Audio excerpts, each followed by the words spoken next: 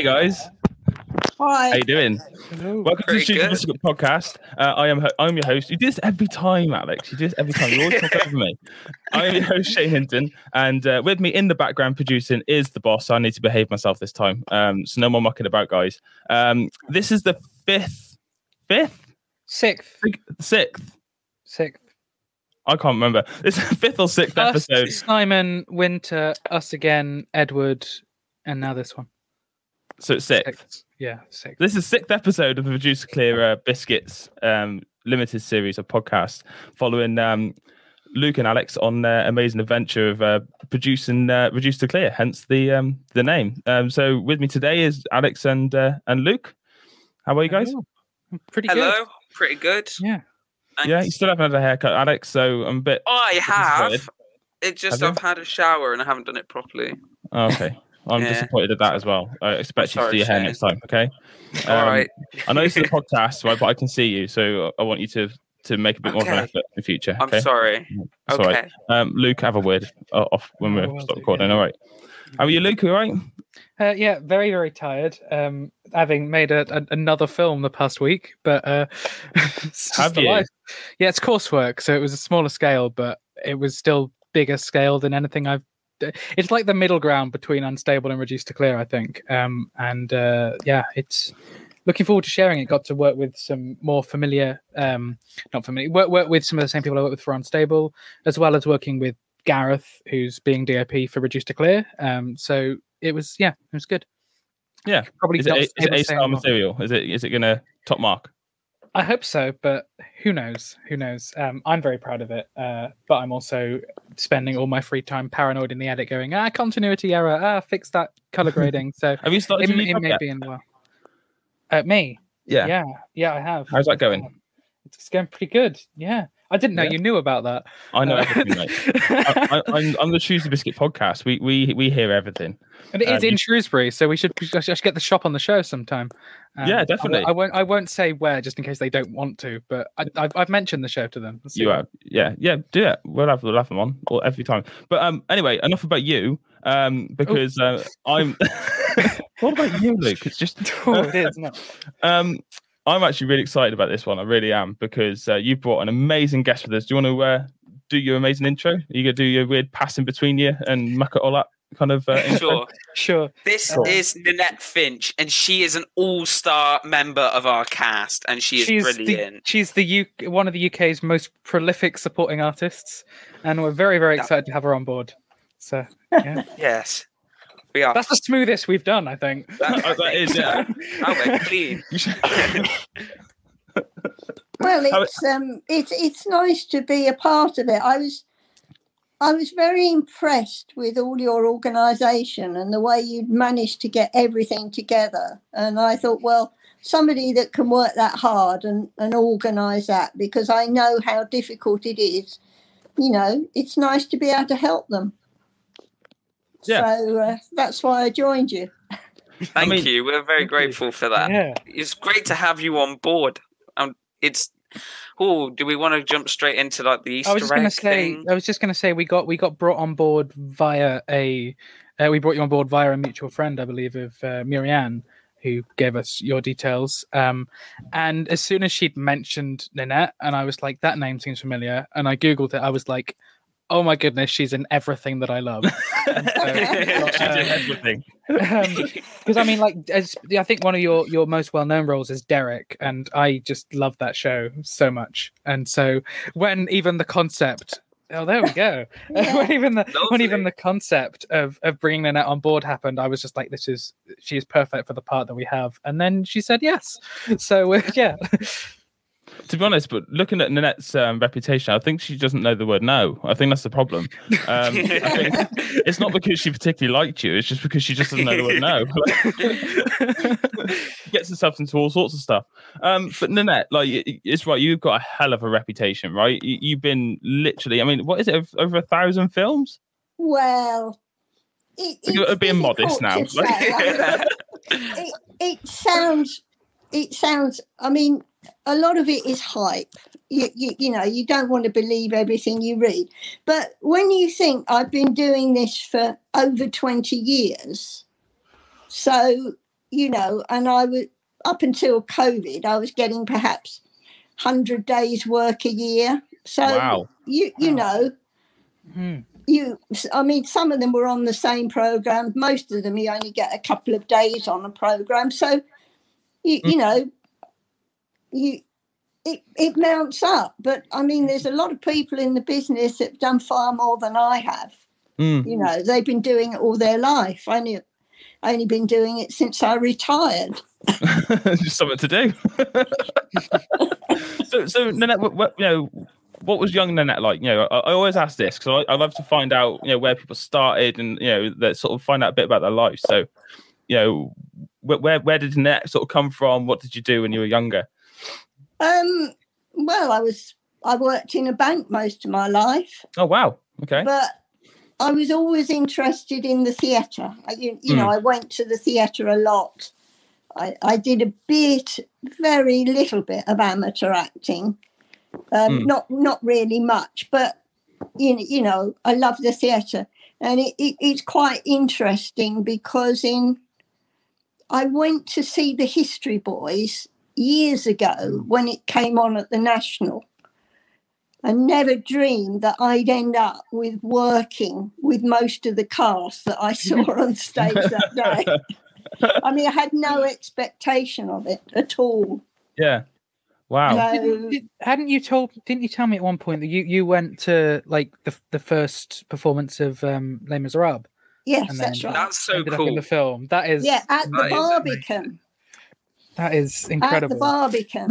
First, and the list of numbers was a separate printed sheet because I hadn't got it organised by the first night. Wow. That's amazing. So, I mean, and then you popped up in the movie. Yes, well, I'm a pink blur at the bottom right-hand corner of one scene. My sister's seen it over 50 times. She probably knows that pink blur. Ninette, if I'm honest, you're in that film. You're in that much more than I am. So I would claim it.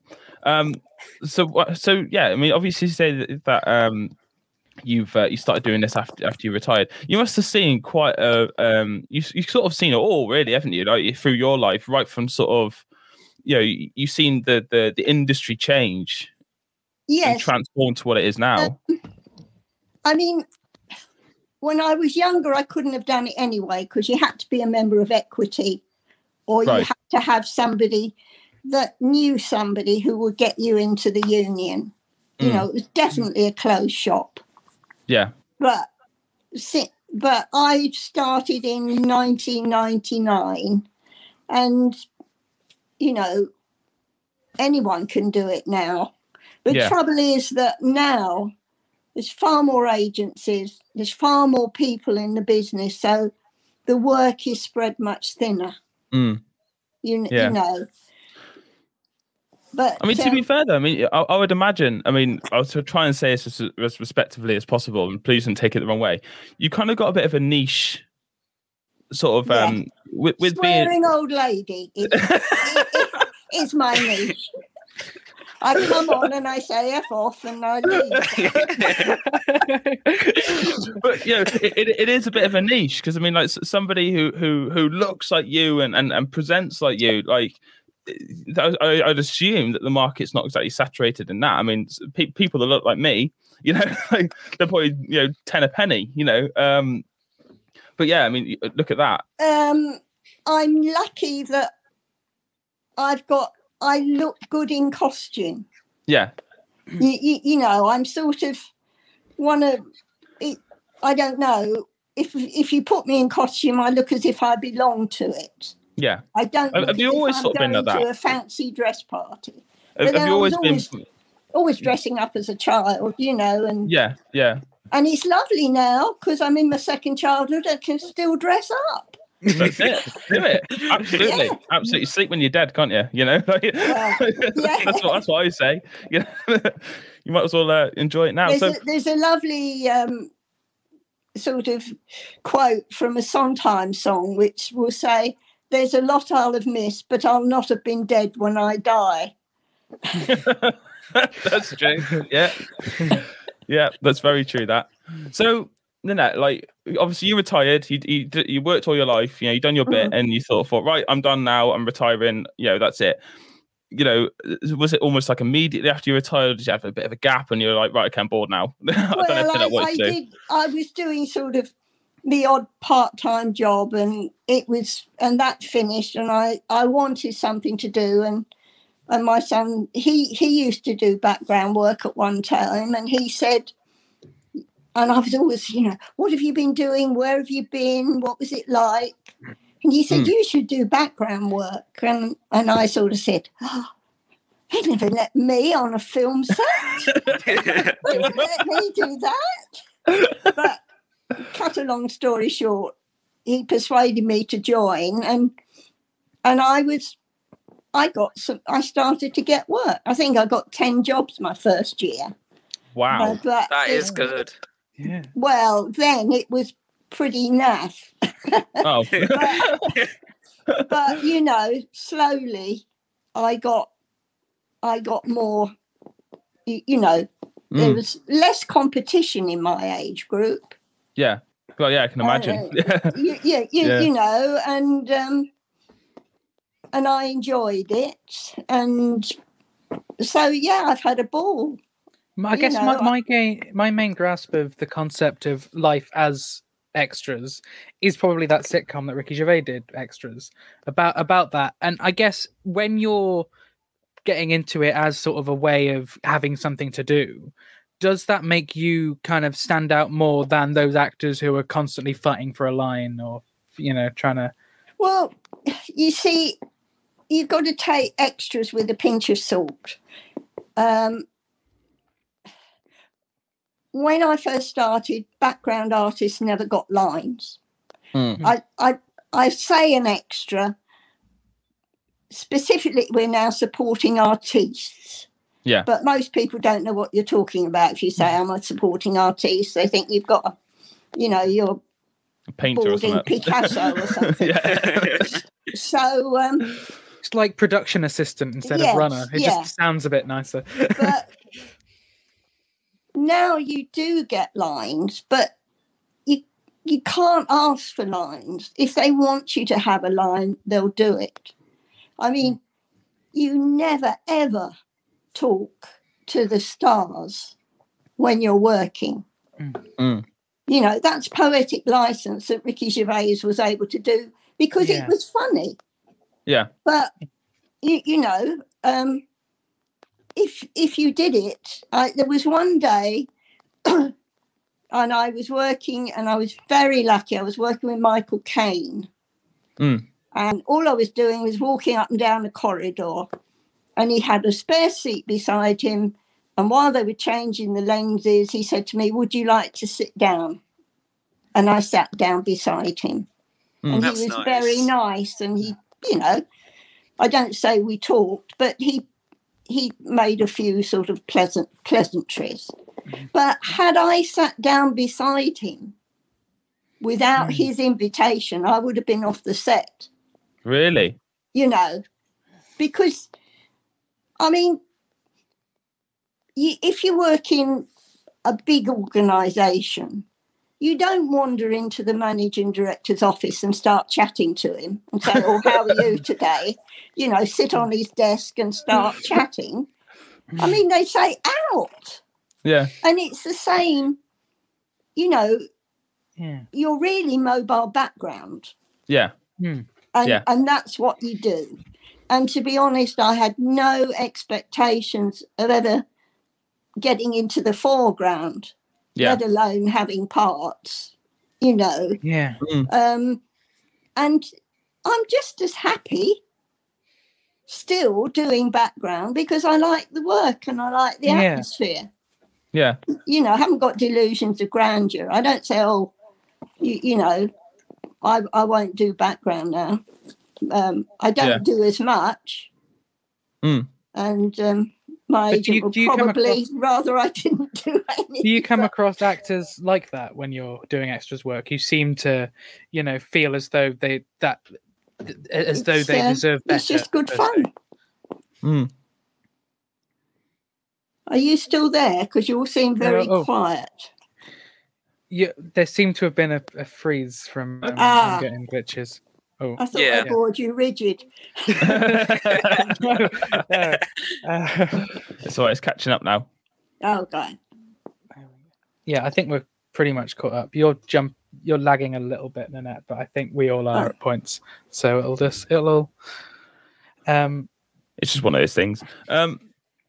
Wow, yeah. I mean, so Ninette, what was your first gig when you first went? All right, let's do some acting. What was the first thing what was the first job you got? Well, first.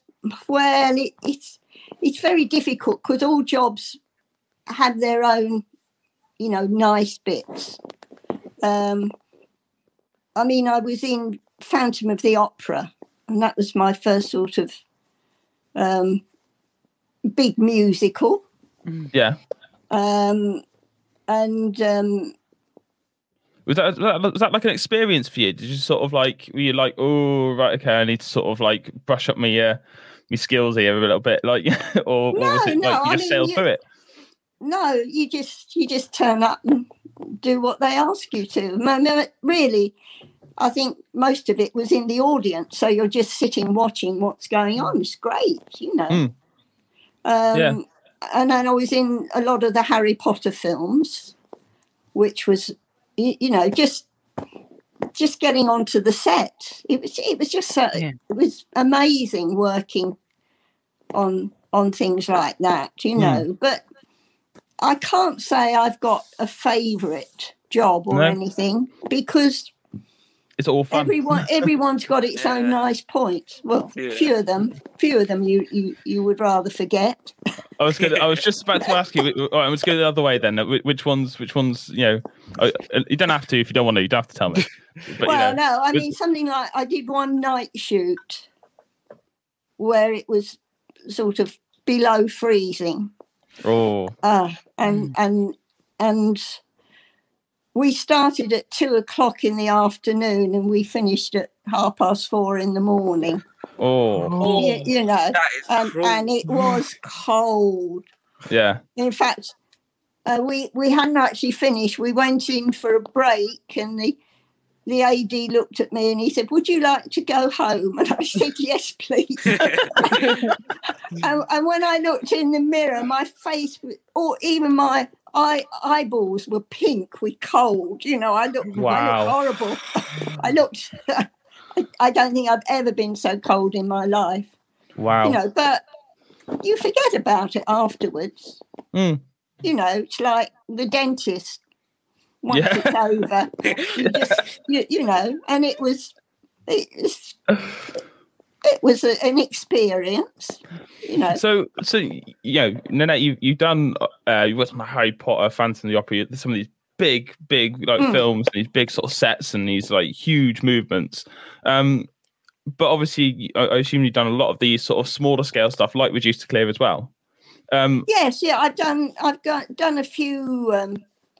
I've done a few short films for people.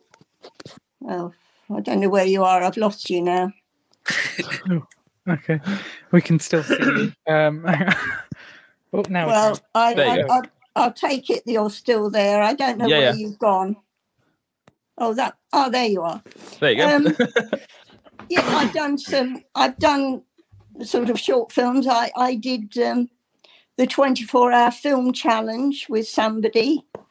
I did a film for Kira Malik, Art Malik's daughter.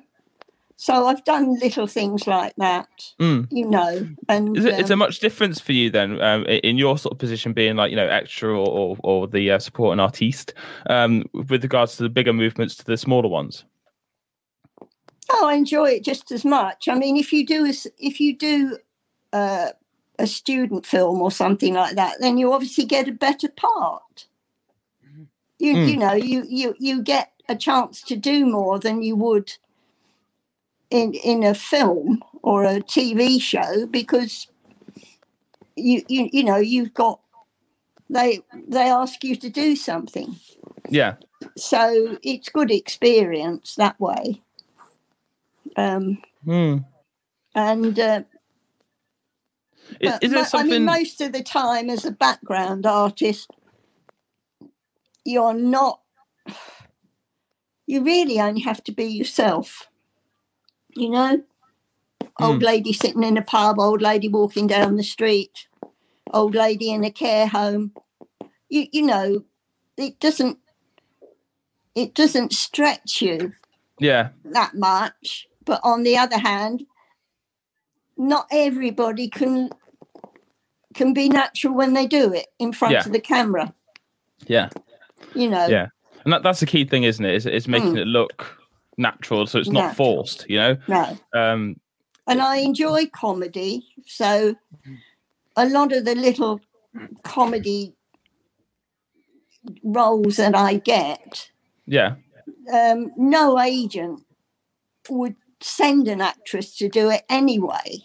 Right. You know, you wouldn't get some of the, you know, bigger sort of artists just coming in for one line, you know, to be, I don't know, to be gunged or, you know, pushed over or tipped out of a wheelchair or something like that, you know. Yeah.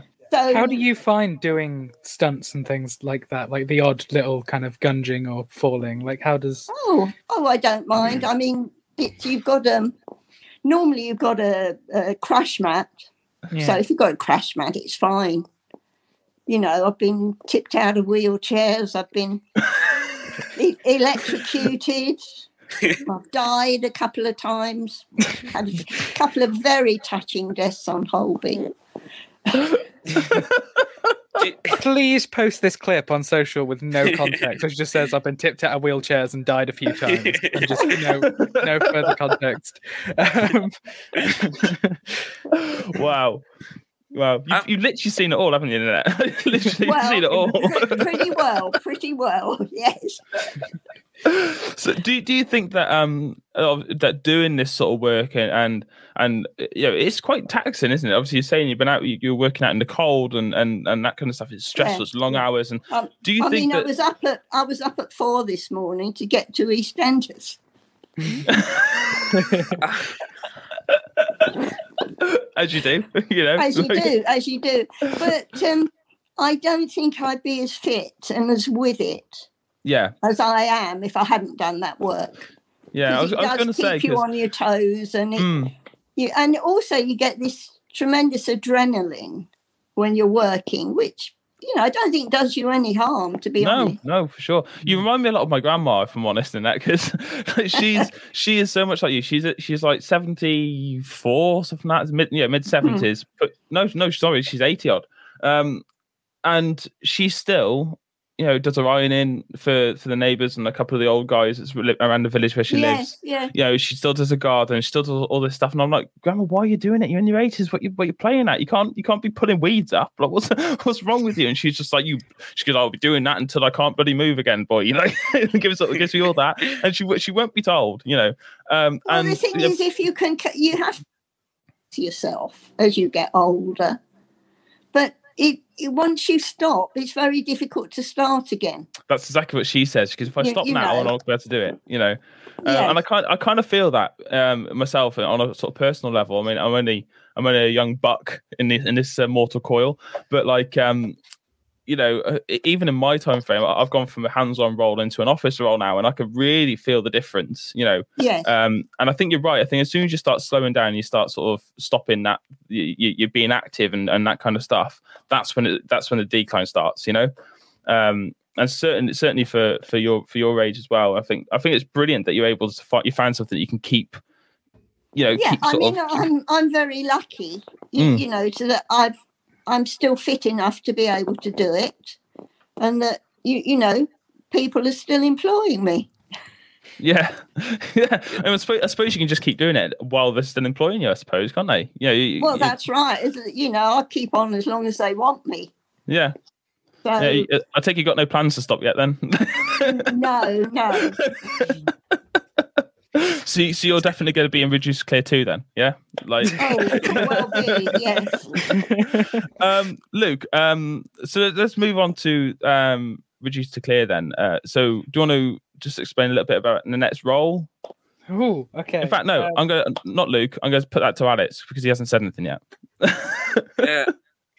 Okay. Well, Ninette's role, how much can we really say, Luke?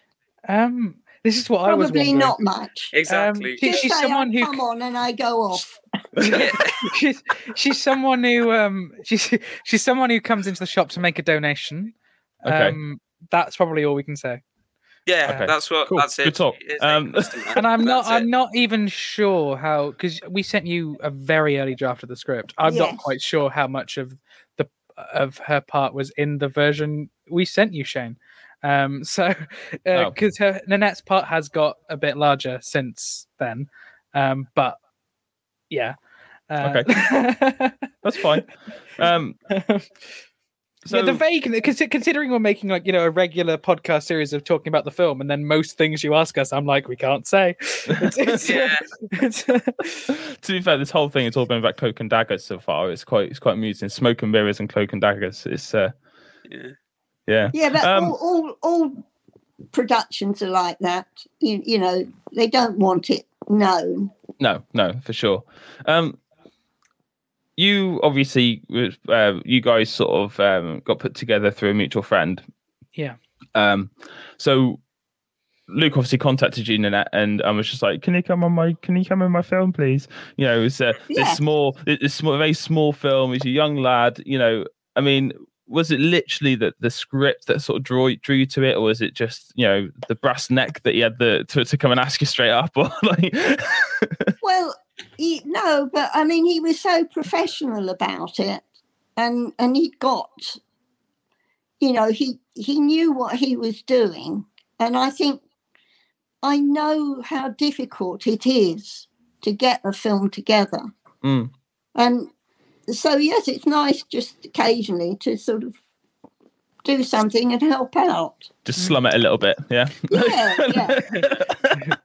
No, I quite like doing sort of student films because, as I say, you get a bit more to do than normally. Yeah, you would get in general work, and yes, they're quite interesting. There's quite a few on floating about in the ether with me in. Yeah, you know, and it's fun.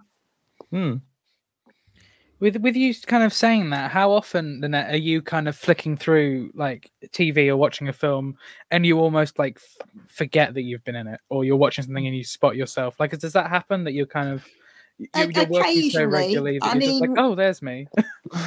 Yeah. The worst sort of incident like that was when my granddaughter went on holiday to the Canary Islands. And she said, I went into the hotel ground and I switched on the television, and there you were saying, I only came in for a packet of rubbers. Which is just what you want your granddaughter to see, isn't it?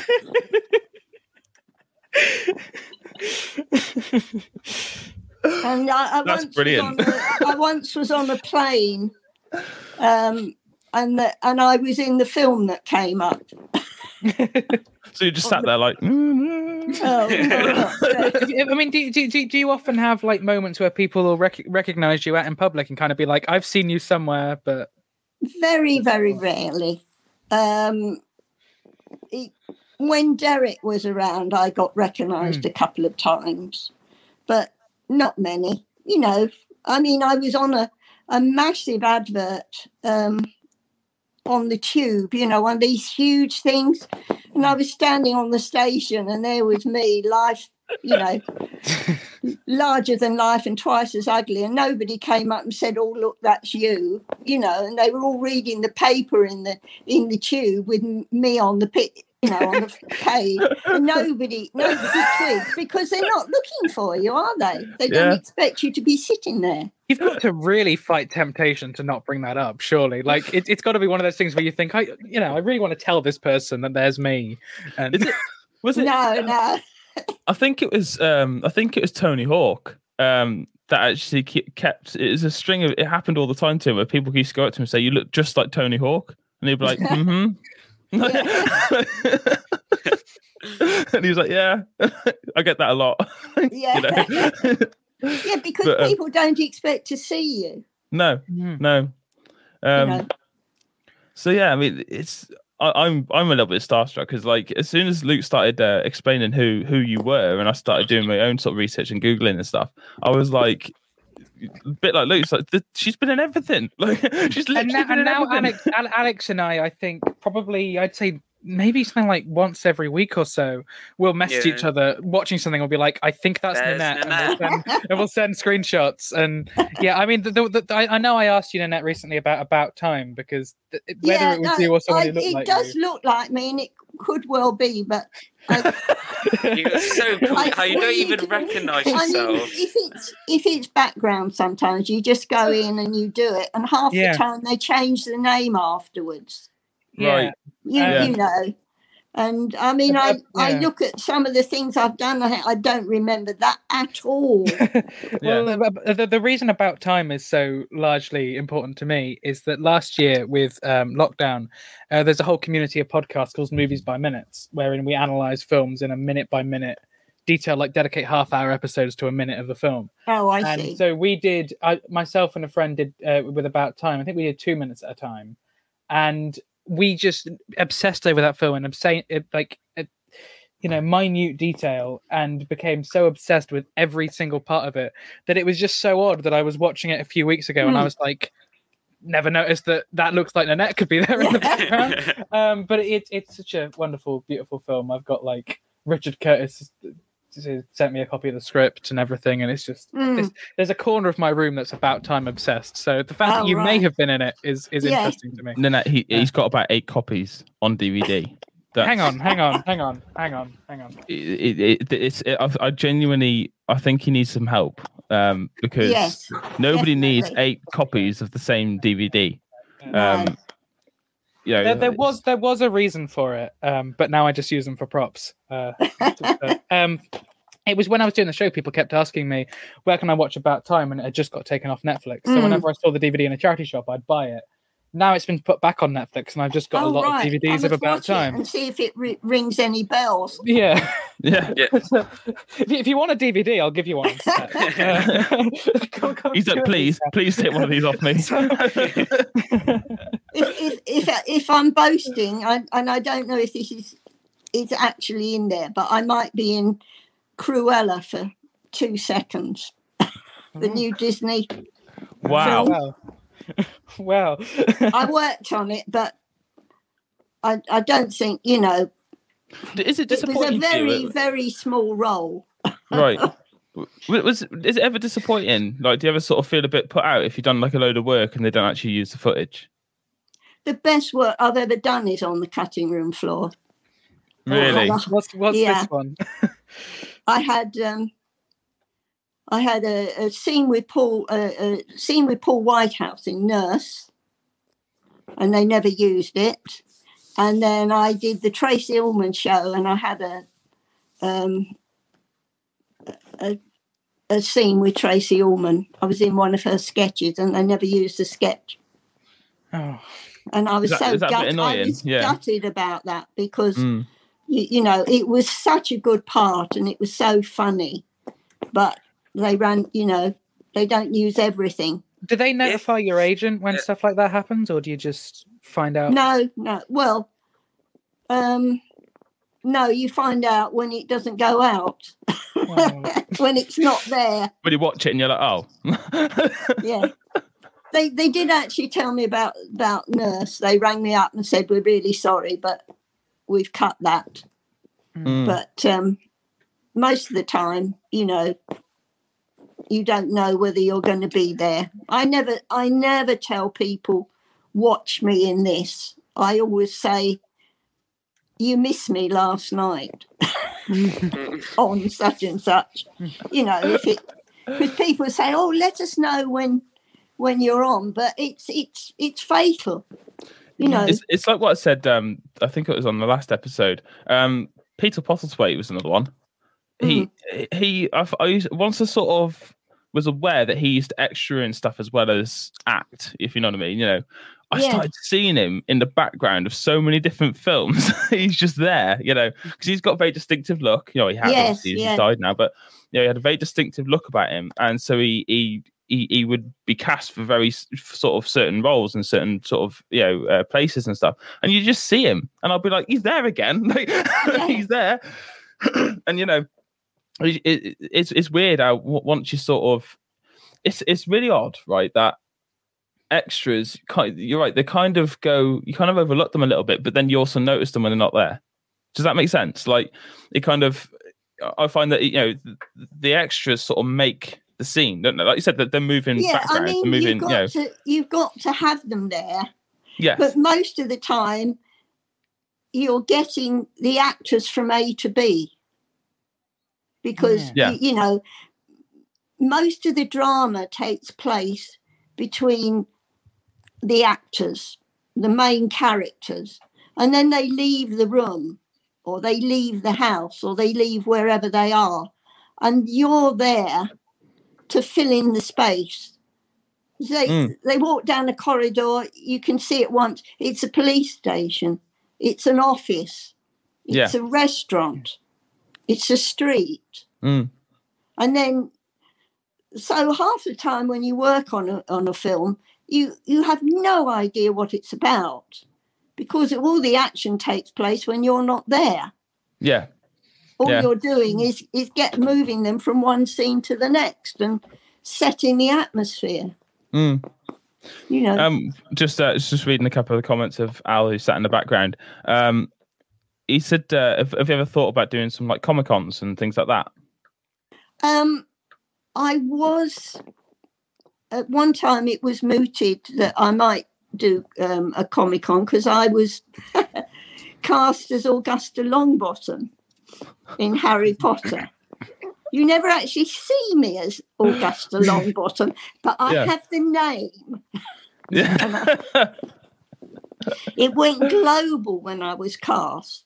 Yeah, I was going to say when I googled you for some research, there was like so many Harry Potter wiki things. I know. I was like, I don't remember. You would have seen me.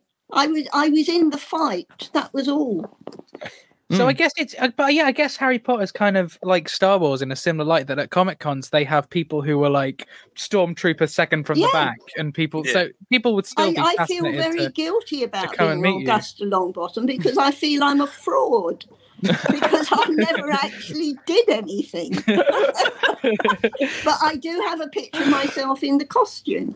Oh, that's enough. That'll do. You know. So, you know, I'm hanging on to that name for grim death. Did you have a larger part that was cut, or was it just that you were named? I was just, I was very disappointed because I thought I would have had a scene. Yeah, especially as I had to be, be put up for the role. But that happens quite a lot. Both you and Simon, who we've got playing the manager in Reduced to Clear, have both got small named parts in Harry Potter movies. Then, because Simon was Fat Friar in the first Harry Potter. The first three, I think, actually. He was put down for the first three, and then he only did one, I think. Okay. They cut him, but was that a bit like that with Go on, Matt. Ninette was also in Betweeners, which Alex McQueen did. Oh yes, that was good. I noticed you so many times in that. It was mad. It was, and I did Phone Shop. That was fun. Oh yeah, that's one which I haven't seen, but people keep telling me to watch because of how it's totally quite similar to Reduced to Clear is apparently. So. It's Phone Shop is lovely. I did enjoy that. So was Reduced to Clear a little bit like a reunion with a lot of the actors where you're like, you all right, Simon? How you doing, mate? You know, like... I mean, we don't know yet. Do you find that that with being in so many films as an extra, do you find that you start recognizing extras and you're like, oh, I do? Well, you do get to know quite a few, and also crew. I do meet a lot of crew, and I get on quite well with the crew. Yeah, and so that's nice. You've got somebody to chat to. even for myself, just starting to break into kind of the film circuit, being mostly, indie stuff, I've bumped into some of the same people on like just short things, just like obviously not so much now, but like networking events. It's like, oh, but that's the person I saw on that movie set the other week. And it's so kind of fascinating. I say that I've been to one networking event and one film set, but it was the same people. It was quite weird. It was different stuff, but there's certain people who are incredibly popping up everywhere and doing everything to break in. It's yeah. Ninette, do you have a favorite genre to work in, or do you just like them all equally? I do enjoy the comedy. You know, I like the comedy things, but to be honest, I usually enjoy whatever I do. Oh yeah, you know, yeah, and everything's different. I mean, I've just finished The Great, and that was amazing. Is that's not sort of, well, it's amusing, but you wouldn't call it comedy. Is it are the sets different between genres? Like if you played obviously in a comedy, are the sets a bit more relaxed, or is it like, are they all stressful? Comedy's good because the dialogue isn't set in stone. A lot of it is ad-libbing, or you. I mean, you can sometimes you make suggestions and they say, well, that's a good idea, we'll do that. And that's good. Quite a lot of the comedy programs, you've got one of the writers involved, so it evolves, and they say, oh, we'll do this. You know. I do think that in that sort of context, that's a good idea, because in for example, somebody like yourself has got a vast experience of being extras and things like that. You've probably got a wealth of knowledge to bring to it as well. Because you say, well, actually, I could do that, but I could also do this. And you don't normally make suggestions. No. I mean, you do what you're told, but you do it's a bit. You have a bit more license. I mean, when I worked on Derek, you had the script, and you would play the scene, but then when you got to when it finished, quite often Ricky Gervais would carry on with another line. Yeah, he would say something that wasn't there, and if you could keep it going, the scene would go on, and sometimes they would use it, sometimes they wouldn't. But you wouldn't get that in a scripted television or film. Yeah. But if you're working with the writer, they'll say, oh, I tell you what, why don't we do this? Or if it's visual comedy, I was doing. Oh, it was lovely. We were doing a Paul Whitehouse show, and it was they were dressed as the Beatles, as old people. They all had white wigs, and we were the fans. They were followed by geriatric fans everywhere. All these old ladies going, Paul, Paul. And there's one part where they're in a taxi, and they said to us, I want you to hide behind the taxi. And I just said, I thought we were going to go, because they go in and go out the other side, and there's two Japanese tourists in there saying, oh, can we take your photo, as they're going through. And I just said, I thought we were going to follow them through. And they said, that's a good idea, we'll try that. And to my delight, they actually filmed it that way, with us all going through the taxi. But that's very rare that something like this happens. I mean, normally you do as you're told. Quite often they'll say to you, try it this way, try it that way. Can you do it more deadpan? Yeah. Because until you do whatever you're asked to do, they don't know what it looks like. No, I know that whenever I'm directing, it may be different with Producer Clear being the first time co-directing. There may be a different balance there, but I know that whenever I do a scene, and it's probably because when I'm directing is something I've written as well, I always make sure there's at least one take where I just say to the actors, like, deliver it how you want to deliver it. Add what you need to add, change the lines how you want to do it. We'll always make sure that we've got your version before I then go into, could you do it that way or that way? And then, because otherwise they'd, be sat in the edit and thinking, oh, I wish I'd listened to so-and-so when they'd said that, because this I mean, if it's a scripted television comedy, and normally you're not that important, so you just do it.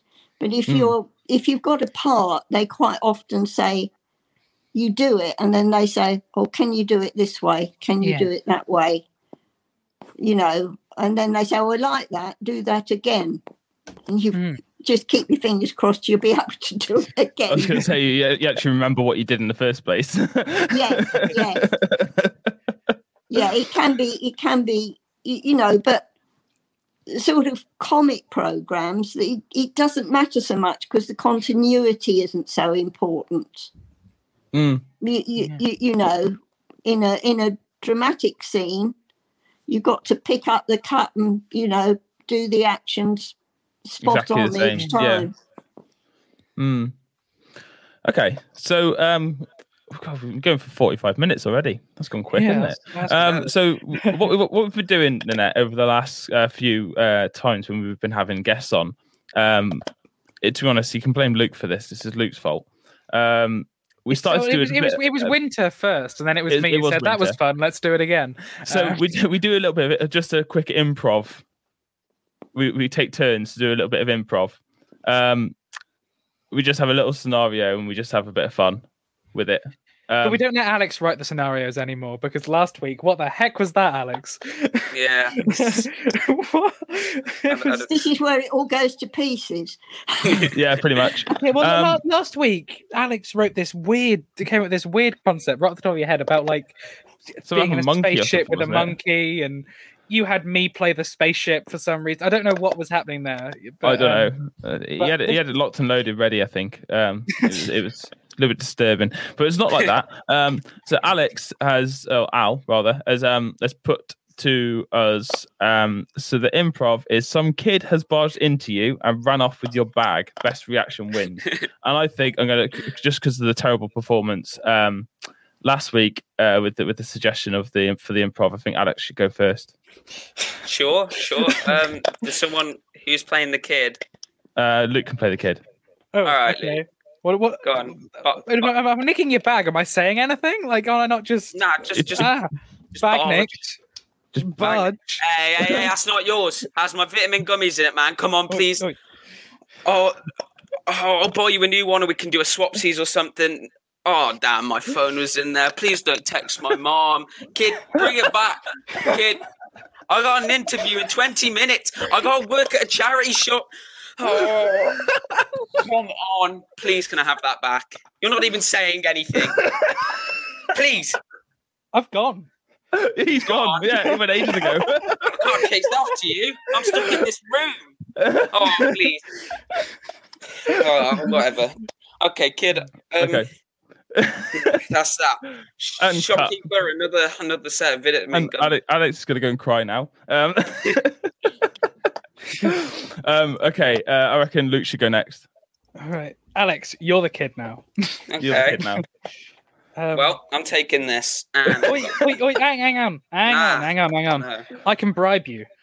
How? Would you like a copy of a About time I knew you were going to say that. No. What about 2? Don't. Oh, you drove a hard bargain. Any 3? More?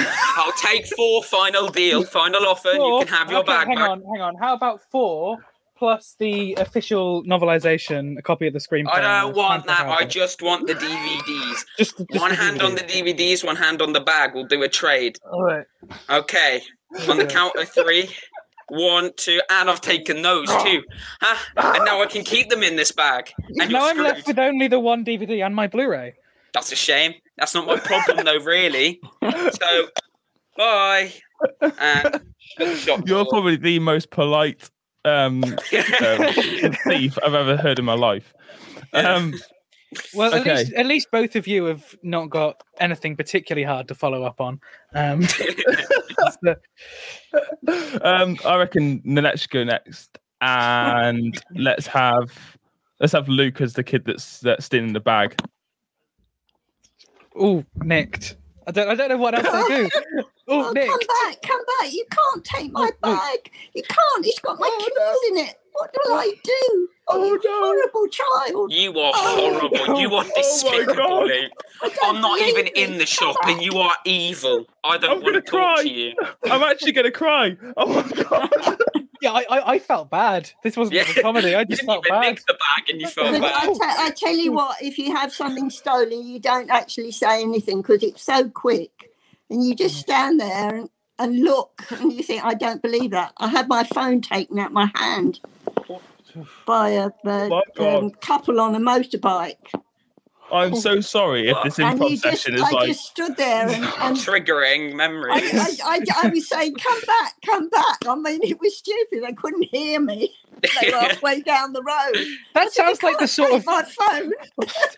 I'm going to flat out blame Al for this. I'm really sorry, Ninette. This is like. I am so sorry. Would you like a case of PTSD? Oh dear. I'm very sorry, Ninette. Alex, I don't apologise. See, that sounds almost like a character you'd be playing in a film. Is like lady who's mugged from. Oh yeah. I'm not sure if I have been mugged. I can't remember now. There might be a reason for that.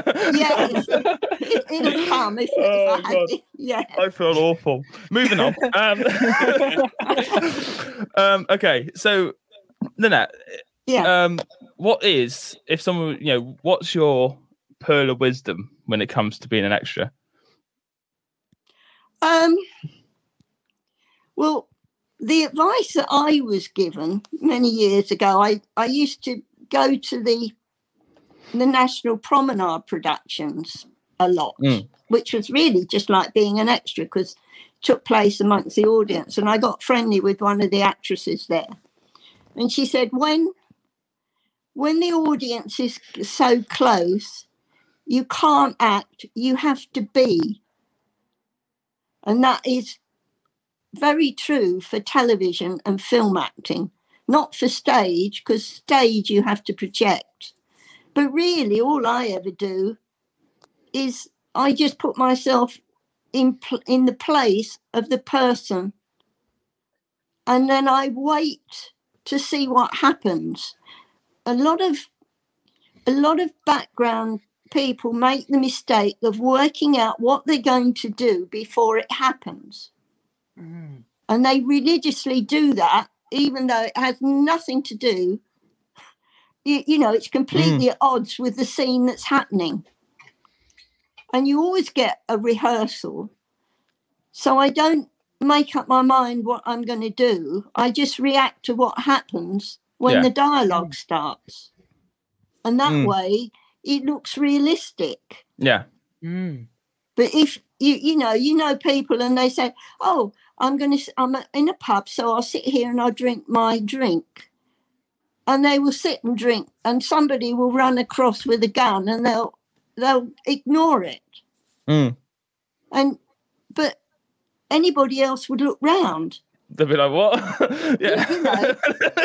If the director wants you to ignore it, he will say before you start, somebody's going to go through with a gun, but just you're not going to see it. You're going to ignore it.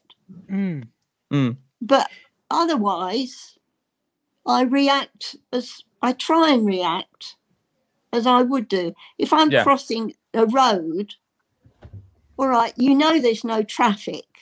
Or, most of the time there's no traffic or only a specific car or something. Yeah. But I always stop at the curb and look right and left because you wouldn't walk out into the road without looking. Whereas a lot of people think, oh, I've got to go from there to there. So they just go. Yeah. And you know, so it's easy enough. I wait to see what the scene is, and then just react as I would as if. I mean, normally you're just a normal person. You're a passerby. You're in the pub. You know. Yeah. Yeah. And you do what you would do if you were in a pub or you were walking down the street.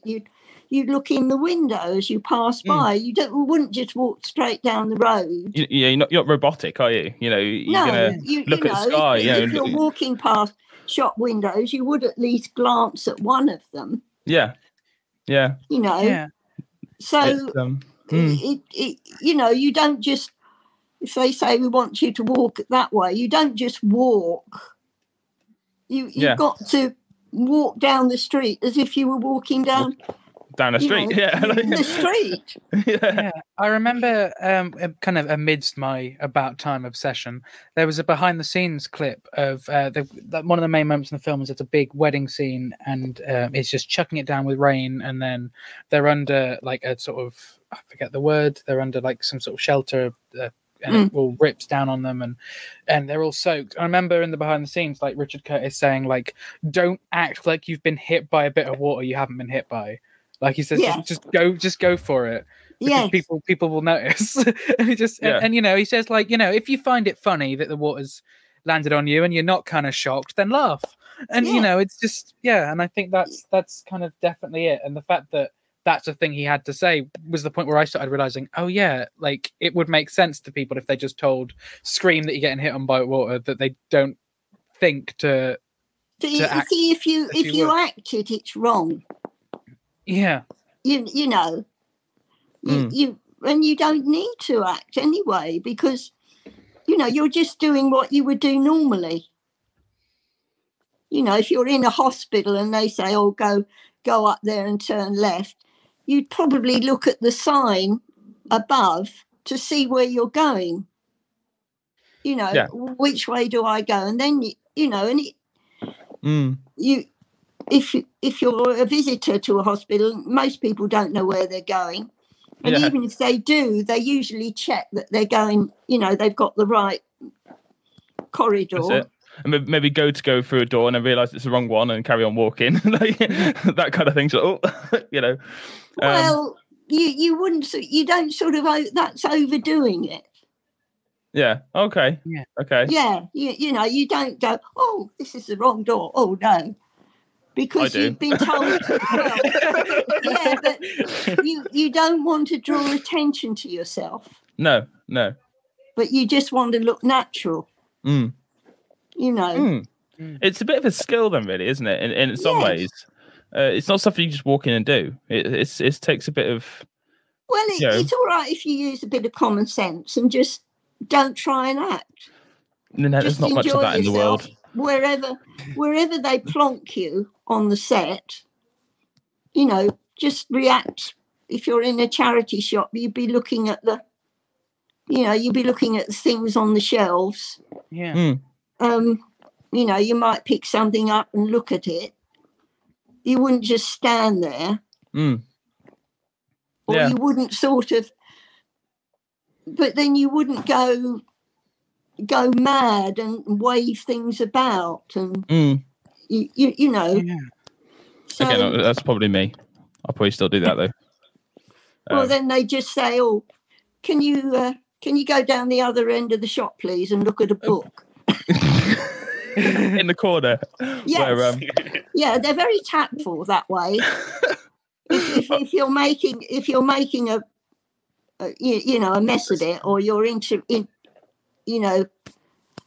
distracting from what's the action. Yeah. They just say, "Oh, I think next time you just go over there and see that book. Take that book out and look at it." You know. Yeah. Yeah. Boss man's back. Oh, hello, boss. Okay, I'm taking executive control here because we're running short on time. Ninette, where can people find you, first of all, before we do this? Where can people follow you on any social medias? Well, I'm not very good. I'm not very good. I'm trying to come to grips with Instagram. but I've never got my head around Twitter. I cannot. Neither have I, Ninette. I can't do it. I can't do Twitter either. So you're not on your own. I do put your picture on Instagram, but that's about it. Instagram is great for the line of work you do because you can be like, I'm on this set, I'm on that set. Here's this, here's that. I mean, you can't. Well, you can say you're not going to be allowed to post any photos. You can't post anything, not until after it's out in the media, or you get shot. Or you never work again. Actually shot. This is why it's about your Instagram, Ninette. Okay, so we thought we'd end this with Shane got out of improv very sneakily there. He was kind of like, oh yeah, moving on. So I thought we could do it so that, Ninette, I want you to hold Shane up with a gun and rob him. Okay? Let's see if we can get this done. And Shane, you've got to panic. It's improv. Let's do this. What do you reckon?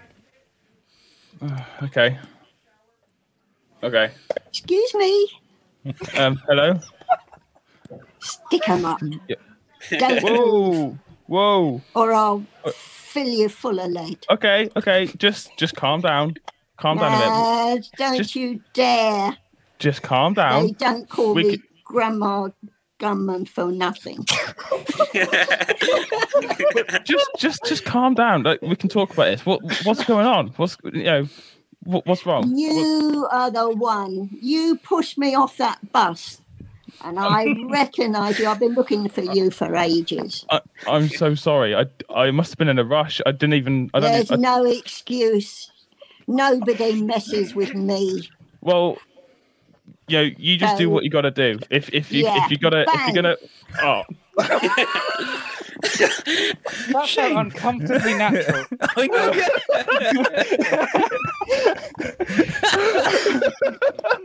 Well, I'm dead now. That's happened in my life. There we are. There's a first time for everything. Oh no, yeah, at least I've died once. Yes, yeah. This is twice in one episode that people have claimed to have died. I know. Well, that's it. So, actually, I died in an amateur theatre show once. So, Alex, you're the odd one out. Yeah, you need to die. You need to die at some point. Yeah, you need to die, Alex. So, yeah. Right then, guys. Look, we've been going for over an hour now. We need to start wrapping up. Luke, do you want to do your plug-in? Yeah, sure. I've got one very specific plug that I'm going to make today because this will be next Wednesday, right? So yes, this is coming out. Okay, so if they think of this plug until Sunday, next Sunday, there's a very special episode coming out of my podcast, the Love Rosie podcast, analysing the film Love Rosie, 5 minutes at a time. Very special episode coming out that I can't say anything about, but just check it out. Cool. Do you not want to do your socials? Now just leave them with that. Oh, we're at Love Rosie Pod on Facebook, Twitter, and Instagram if they want to follow us to be reminded. Okay. Mr. Yousefi. Check out Mr. Middle Films on Instagram, all one word. That's where you'll find me and Luke. Like, that's our little, it's our little joint page where we put everything to do with Reduce to Clear and other stuff. Yeah. That's it. Is that it? And Alex is already laughing at me and he's putting me off. Stop it, Al. So we you need to do my, there you go. That's Alex's. Thanks, guys. That's my personal Instagram. It's a mouthful, so I just decided not to say it this time. But you've got me covered. So that's Riced by Daylight. Everybody, I had to say it. It's not a biscuit if I don't bring up Riced by Daylight. Exactly. And we have a website too. You can find our content on the website. It's made for us by our friends over at Web Orchard, which is the shrewsburybiscuitpodcast.co.uk. All the content should be on there. And if you can't find the content, then drop us a message on Facebook. We're on Facebook, Instagram, and pretty much we're on Twitter. We're on Twitter. Have we even got Snapchat? Have we got Snapchat? We've got Snapchat. No, we haven't got Snapchat. I've been on Snapchat for a year and I can't figure it out. I can't figure it out. Also, I do want to say we are hosting a 24-hour podcast to raise money for Lincoln Davis. That's been held on the 28th of September through to the 29th. Wrong. Damn it. So from 9 a.m. on the 29th of September, I'm going to go live, and then I'm going to finish 9 a.m. On the 30th of September, which is International Podcast Day. We're going to be doing non-stop live 24-hour-long podcast, 12 hours of the Shrewsbury Biscuit and 12 hours of You Suck, which is the other network I have. And the idea is to raise money for Lincoln Davis, which is a local cancer fund here in Shrewsbury. And the idea is to use all of the resources we've gathered around the world to try and help our local community. So, yeah. We are looking for sponsors and also guests. So, yeah, hit us up. Drop us a message. I think there's going to be a form actually on the website, I believe. Stupidly, I forgot to put the slide there for the actual event, but it's a proper sponsored event. Reach are sponsoring us completely. Lincoln Davis are on board. We have a venue. Thank you to Shrewsbury Town and the community for letting us use their Reach Community Hub. We're going to be there for 24 hours. It's going to be amazing. We've already got some amazing guests and things lined up for. So we're after donations. If you can donate something that we can auction off. We're also selling sponsored hours, so like we can do like this hour is brought to you by Ding, and we're selling that from a minimum of £50 donation. £50 if you want to trick us a bit more, you can do, but minimum £50 donation. All going to charity, every single penny. Yeah. So, and of course, if you're short of guests, we can do a post-filming reduced to clear biscuits catch up. Maybe. Yeah, we need a reduced to clear live. I think we definitely need to do that. Mm-hmm. Yeah, definitely. And I think that's it, isn't it, boss man? Good. Happy? Yeah. Good. I'm not going to get sacked this time then. I'll keep trying, Ninette. I keep trying really hard. You won't sack me. Shane, you did a great job today. Genuinely, really well done. Well done. Thank you for inviting me to join you. No, Ninette, it's been a pleasure. It's been an absolute honour. And when you did your improv, I genuinely thought I was going to cry. I'm not even ashamed to admit it. I flat out was going to cry. You're an amazing woman, and you remind me so much of my grandma. I want you to be my other grandma. So, God, my daughter keeps. I've got quite a few people that call me Nan now, and she keeps saying, "Where are all these grandchildren coming from?" My grandma's everyone's grandma. It's not grandma, it's grandma. So like she's everyone's grandma. You should start doing Nan application forms, Ninette. Yeah. Yes. Fill them out. But guys, thank you for bringing Ninette on as well. Thanks, Luke and Alex. Thanks, Ninette, for agreeing. Yeah. And thank you guys, and peace out. Peace out. Bye.